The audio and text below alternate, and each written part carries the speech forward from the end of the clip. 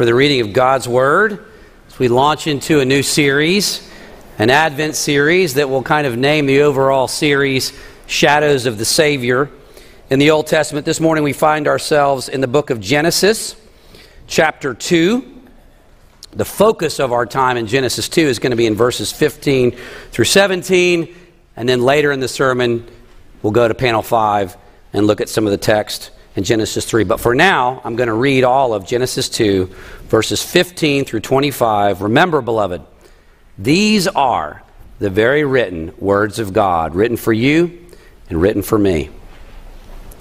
The Lord God took the man and put him in the Garden of Eden to work it and keep it.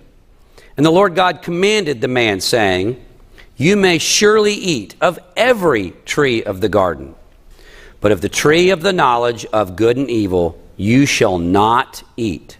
For in the day that you eat of it, you shall surely die." Then the Lord God said, "It is not good that the man should be alone. I will make him a helper fit for him." Now out of the ground the Lord God had formed every beast of the field and every bird of the heavens, and brought them to the man to see what he would call them. And whatever the man called every living creature, that was its name. The man gave names to all livestock, and to the birds of the heavens, and to every beast of the field. But for Adam there was not found a helper fit for him. So the Lord God caused a deep sleep to fall upon the man, and while he slept, took one of his ribs and closed up its place with flesh. And the rib that the Lord had taken from the man he made into a woman, and brought her to the man. Then the man said, "This at last is bone of my bones and flesh of my flesh. She shall be called woman, because she was taken out of man. Therefore a man shall leave his father and his mother, and hold fast to his wife, and they shall become one flesh. And the man and his wife were both naked, and were not ashamed. Indeed, the grass withers and the flower fades, but the word of our Lord stands forever, and may he add his blessing to it." You may be seated. Well, friends, if your house is like mine, you've recently had the experience of smelling your heater come on for the very first time this fall. Unfortunately, at the church office, we did not have this experience because it would not come on. And we in the church office wore heavy coats like we were living off the grid in Alaska. It's safe to say we do not do cold well here. Now, deacons, don't worry, we got it fixed and everything's fine, all is well. But the fix was not straightforward.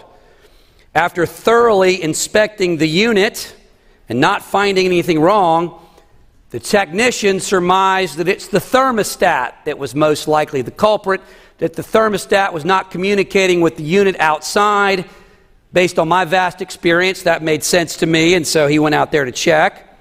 I have no experience with that whatsoever, so obviously that was a joke. But after looking further into the thermostat possibility, he discovered it was working perfectly, so that was not the problem. Then he thought, perhaps it's a bad motherboard. I didn't even know there was a motherboard in the unit outside, but there is, which would have been terrible had that been the case, because there are no motherboards available due to the supply chain crisis.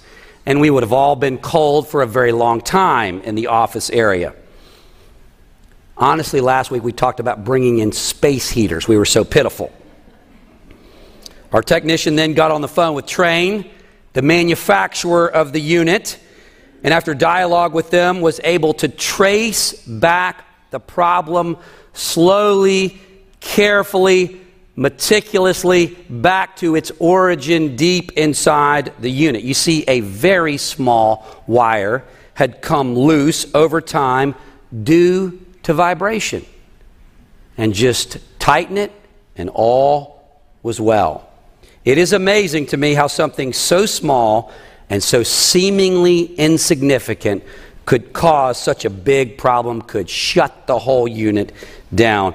And really, as Chris has already alluded to, that's how many people feel about man's first sin in the garden. It's how I used to feel many, many years ago.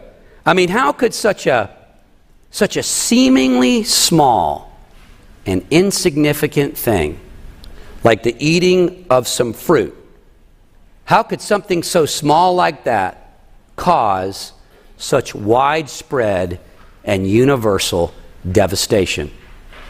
And yet we all know that's exactly what happened. In fact, every single problem in our world, every tragedy, every trial, every injustice, every premature death, every death at all can be traced back to this one act, this singular act of rebellion. You know, it took a lot of detective work to find the problem, and the heater turned out to be a very easy fix. Just tighten the water, tighten the wire. Sadly, the same thing cannot be said for the problems that were created by Adam's sin. No. That fix was incredibly difficult, very tough. And so in this new Advent series that we're starting this morning, we're going back to the beginning, like that technician, slowly tracing the origin of all of our problems and see how God fixed it. Tragically, like I said, it took much more than simply tightening a wire. So let's go to our initial scripture text in this series, Genesis 2. We're going to be looking primarily in verses 15 through 17, which gives us the greater context of the fall. Keep in mind that when we look at these verses, Moses, the author of Genesis, he is zeroing in on specific days or specific events on day 6 of creation. He is zeroing in on specific events on day 6 of the creation week. That's where we are, day 6. All right, look in your bulletin, chapter 2, verse 15. The Lord God took the man and put him in the Garden of Eden to work it and keep it. And the Lord God commanded the man, saying, You may surely eat of every tree of the garden, but of the tree of the knowledge of good and evil you shall not eat. For in the day that you eat of it, you shall surely die. And so it was into this beautiful, wonderful, very good world that God made a garden, a very special garden, the Garden of Eden. And into that garden, God placed Adam to work it and to keep it. And the context or the conditions of his residence there was based on a covenant. We see that covenant in Genesis 2:16. The beginning of it, we call this the covenant of works. God gave Adam certain work to do. Theologians call this a period of probation, a period of testing. There were certain conditions under which Adam was called to live in this garden paradise. Genesis 2:16, you may surely eat of every tree of the garden. The emphasis there is on God's lavish generosity. You may surely eat of every tree. The surely there is an emphatic. Surely you may eat of every tree. God's graciousness was bountiful and wonderful. God was incredibly generous. Surely from every. Genesis 2:17, with the exception of one tree. But of the tree of the knowledge of good and evil you shall not eat. For in the day that you eat of it, you shall surely, there's that emphatic, you shall surely die. Now, last week we heard about a variety of trees throughout Scripture. This is where it all started. This is the first tree. And like I said before, I can remember reading this text earlier in my life and being totally confused about why eating from the tree of the knowledge and good and evil would be a bad thing. I mean, isn't that what we're supposed to know, right? The difference between good and evil. Isn't that what we're supposed to inculcate into our children? The knowledge of the difference between good and evil. How could eating this be a bad thing? But of course, after thinking about it for just a moment, you really have to already know, in a sense, on one level, the difference between good and evil for this test to have any meaning. Adam was created with the knowledge that obedience to the Word of God was good and disobedience was evil. And so, in a sense, he already knew about good and evil. That being the case, what was this tree all about? What did it symbolize? What was its meaning? Well, we've got to go to the next chapter to find out what's really going on with this tree, which is on panel 5. But before we do, let's briefly review. Okay, Moses has already recounted what happened on the creation days. And then in chapter 2, he zeroes in on specific events that occurred on day 6. God created Adam, placed him into the Garden of Eden. The garden was good. The only thing that wasn't good is that there was no suitable helper for Adam. So God created Eve out of Adam's side, and she too is now in the garden. And everything is so good. Think of the most wonderful place that you have ever been, and it cannot begin to compare with the Garden of Eden. This very special place, within a special place, that God had uniquely and specially given to Adam and Eve, where they would walk with Him and enjoy fellowship with Him in the cool of the day. Every morning when I get to work, you may have Microsoft operating systems like mine. When you wake up your computer, you get this, like the screensaver just pops up, okay? And then I have to type in my ID. And they put on there the most tantalizing, wonderful screensavers that you have ever seen. Imagine bleary-eyed, you get to work on Monday morning, and then up pops the most beautiful island paradise that you have ever seen. And it really disrupts, sometimes the beginning of my day. Takes a while to recover, like, I'm not there, I want to be there, I'm here. What's wrong with this picture? Well, think of the most wonderful place you have ever been, and it cannot begin to compare with the Garden of Eden. When things were quiet due to COVID, we figured that, we had some time to do some things around the church office that we had not had to do before. And so my office badly needed some renovating. And so we put in some new bookshelves, and some precious friends around the office helped add some new decor. And they said, what kind of prints or pictures would you like in the office? And I thought about it, and you know how I love the coast of South Carolina. And so they found the most wonderful coastal, marshy scene I have ever seen in my life. It is this beautiful picture of this marsh and these wonderful trees with Spanish moss, and then the sun is covered by clouds, but the light emanates from there. You can see the reflection off the water. I don't care if it's photoshopped. It is the greatest thing I have ever seen.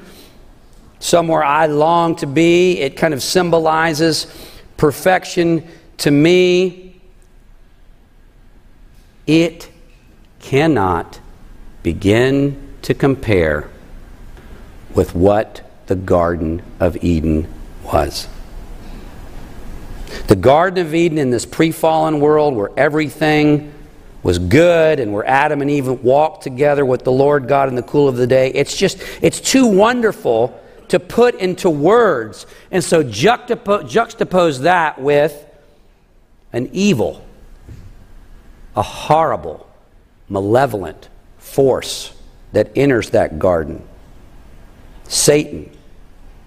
And he explained what he thought the tree of the knowledge of good and evil would provide to Adam and Eve. Let's go to panel 5. Let's look there now.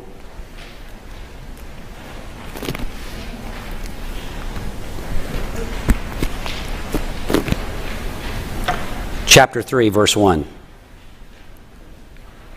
Now the serpent, the Bible clearly identifies the serpent with Satan.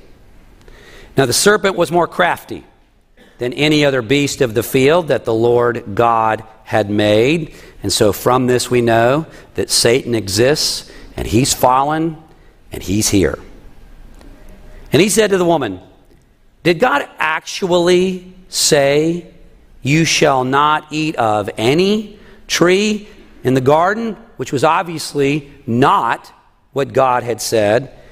So right off the bat, we see Satan trying to subtly plant this seed of doubt, subtly distorting the Word of God by portraying God as more restrictive than God was. What were the key words in Genesis 2:16? The key words there that described God's generosity, his graciousness. God had told Adam, you may surely, emphatic, you may surely eat of every tree except one. God's generosity was so bountiful, so incredible. Also notice that Satan omitted something. Can you see what Satan omitted when he quotes what God had said? He omits God's covenant name. Genesis 2 and Genesis 3, up to this point, God is always described as the Lord God. God's covenant name, Yahweh Elohim. And now when Satan begins this dialogue with Eve, he removes God's covenant name, slowly trying to distance the intimate, personal, covenantal God. Okay? Just calling him Elohim, trying to create some distance, some subtle distance between the Lord God and his people. Last but not least, Satan circumvented God's creation order. He went after the woman. God had designated Adam as the representative of all mankind. That's who Satan should have negotiated with. He did not start negotiations with Adam. He started negotiations with Eve. His goal was to subvert, to cause chaos, to sow dissension and division, to divide and conquer. Incredibly cunning in the worst kinds of ways. Verse 2. You can already see her trust in God fracturing. The woman said to the serpent, we may eat of the fruit of the trees in the garden, but God said, you shall not eat of the fruit of the tree that is in the midst of the garden, neither shall you touch it, lest you die. What does she leave out? She omits something now. Satan first omitted something, now she omits something. Of course, surely and every. She omits the emphatic. She omits the every. Not only does she omit something, what does she also do? She adds something. Okay, she is mirroring Satan. She adds a restriction. God had not said you can't touch it. God said that you can't eat of its fruit. She intuitively knows what Satan is getting at, and she mirrors him. She's taking his lead and not the lead of the Lord God. Verse 4. But the serpent said to the woman, you will not surely die. So there he does quote the emphatic. Okay, you will not surely die. That's not going to happen. Verse 5. For God knows. So Satan's getting down to the brass tacks, to the bottom line. God knows that when you eat of it, your eyes will be opened, and you will be like God, knowing good and evil. Eve, the problem is God is holding out on you. He knows that you will be like him. He understands that if you eat of this forbidden fruit, you won't be dependent on him. God is afraid of what will happen if you eat of this tree.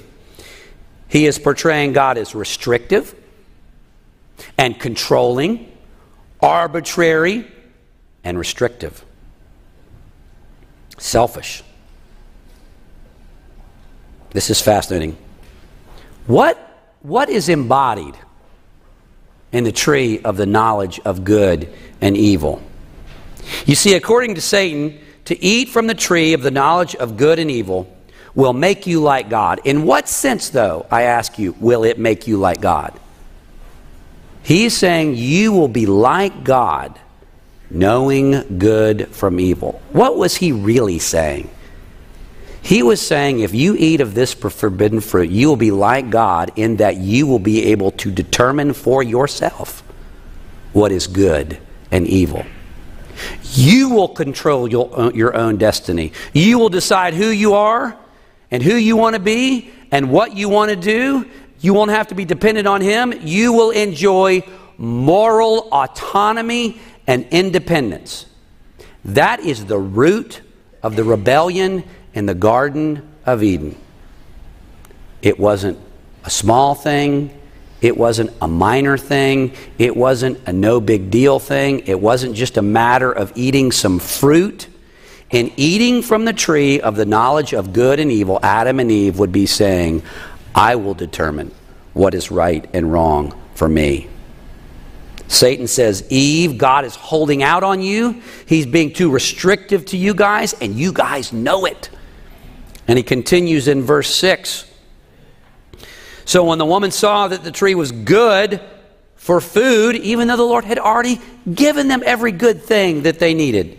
So when the woman saw that the tree was good for food and that it was a delight to the eyes and that the tree was desired to make one wise, she took of its fruit and ate, and she also gave some to her husband, notice this, who was with her, and he ate, which implies he was there the whole time and did absolutely nothing. He did not intervene. He did not try to stop it. He did not try to get in the way or rebuke Satan. He quietly acquiesced and let it happen. Verse 7. Then the eyes of both were opened, and they knew that they were naked. And they sewed fig leaves together and made themselves loincloths. And they heard the sound of the Lord God walking in the garden in the cool of the day. And the man and his wife, they hid themselves. They just instinctively felt the need to hide themselves from the presence of the Lord God among the trees of the garden.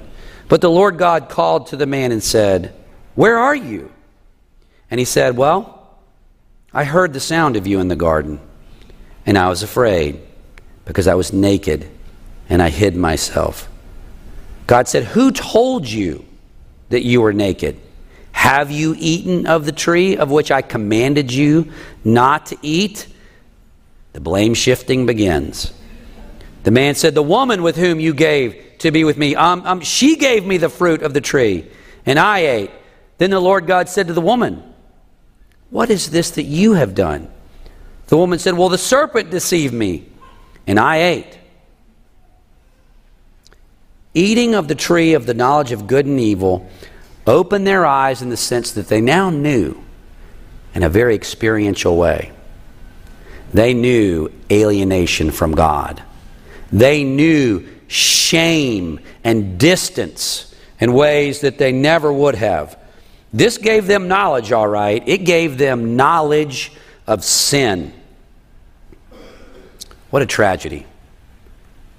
What a cosmic tragedy that occurred in that garden. Everything that the Lord God had made was good. Every fruit of the tree was good through his acts of creation. What had God demonstrated? He would say, let there be, let there be, let there be, let there be, and there was, and there was, and there was, and there was. God had demonstrated through the power of his word that every single thing that he spoke into existence occurred exactly like he said. Satan's temptation, you'll be like God, knowing good and evil. Last time I checked, in whose image were Adam and Eve made? They were already like God in the best kinds of ways that mattered. They had everything they needed. They walked with him in the Garden of Eden in the cool of the day. But they had free will. And they doubted God's character, and they were drawn to the idea, pulled to the idea that they would be able to decide for themselves what was right and wrong, what they were going to do, who they were going to be, how they were going to live. And in a sense, that is the essence of all sin, bottom line. It is moral autonomy. It is a declaration of independence that I will not have this man to reign over me. It is as serious as it gets.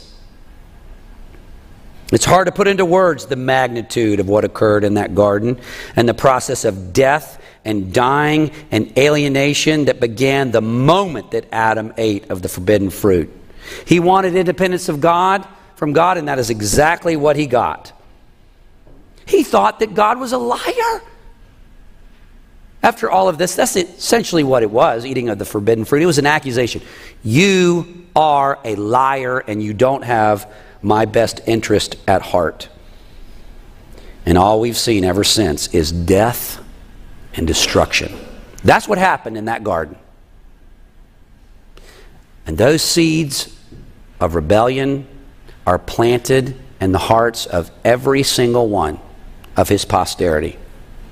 That is our baseline desire. Every person in this room, the preacher that is preaching, Nate very thoughtfully explained, like original sin is the guilt that gets imputed to us from Adam's moral rebellion, and the law of sin, okay, it's our sin nature that gets passed on to us. So the very sin that Adam committed, okay, that same sin nature, that same inclination, that same ethical force is at work in you and me, desiring autonomy with God as our deepest desire. And here's where we will end. It's really in God's response to this that we see his character come through. It's really in God's response to this that we see our first shadow of the Savior. Obviously, if it were me, I would imagine if it were you, it would be very tempting to just banish them forever. And God does. He banishes them from the garden. But do you remember why? Why did God banish Adam and Eve from the garden? He banished Adam and Eve for their good. Because if they would have eaten from the tree of life in that fallen state, they would have been stuck in that state forever and ever and ever and ever. And so in banning them from the garden, kicking them out of the garden, and putting those flaming angels with their flaming swords barring the way, that was a grace. That was a grace and a loving kindness to keep us from being confirmed in that state forever.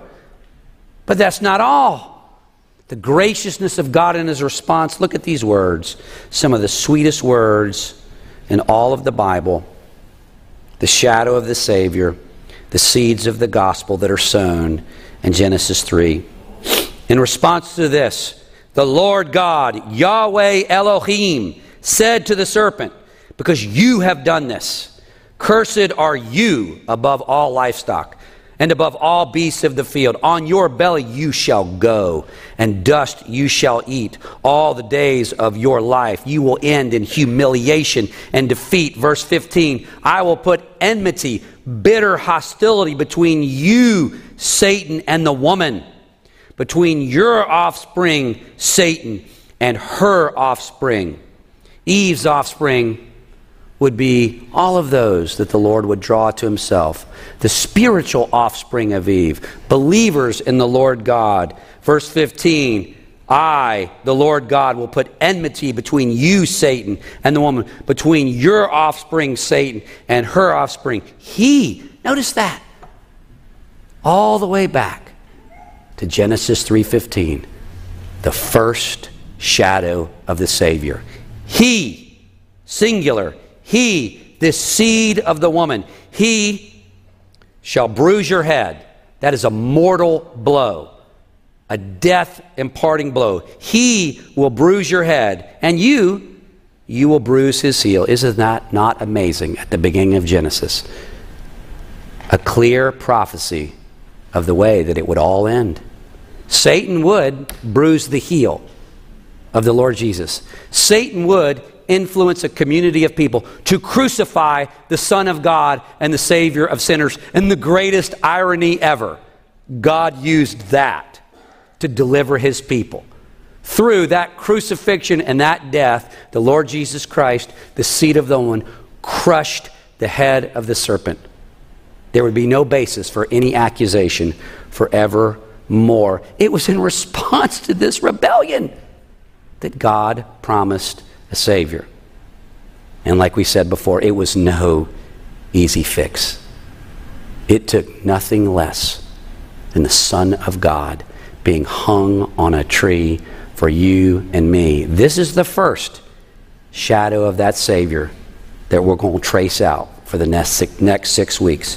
Pray with me. Our gracious God and Father, we thank you that you did not leave us in that estate of sin and misery. We thank you that you did not allow Adam and Eve to eat from the tree of life, which would confirm them in this state forever. Thank you for your graciousness, for your discipline in removing us from the garden and prohibiting re-entry, and for promising that a rescue plan was already in the works. That is mind-boggling that in Genesis 3:15 we get the promise of a Redeemer, of a Savior. Father, for the next 6 weeks, keep our eyes on Jesus, the author and perfecter of our faith. Father, fix our eyes and our hearts on Him.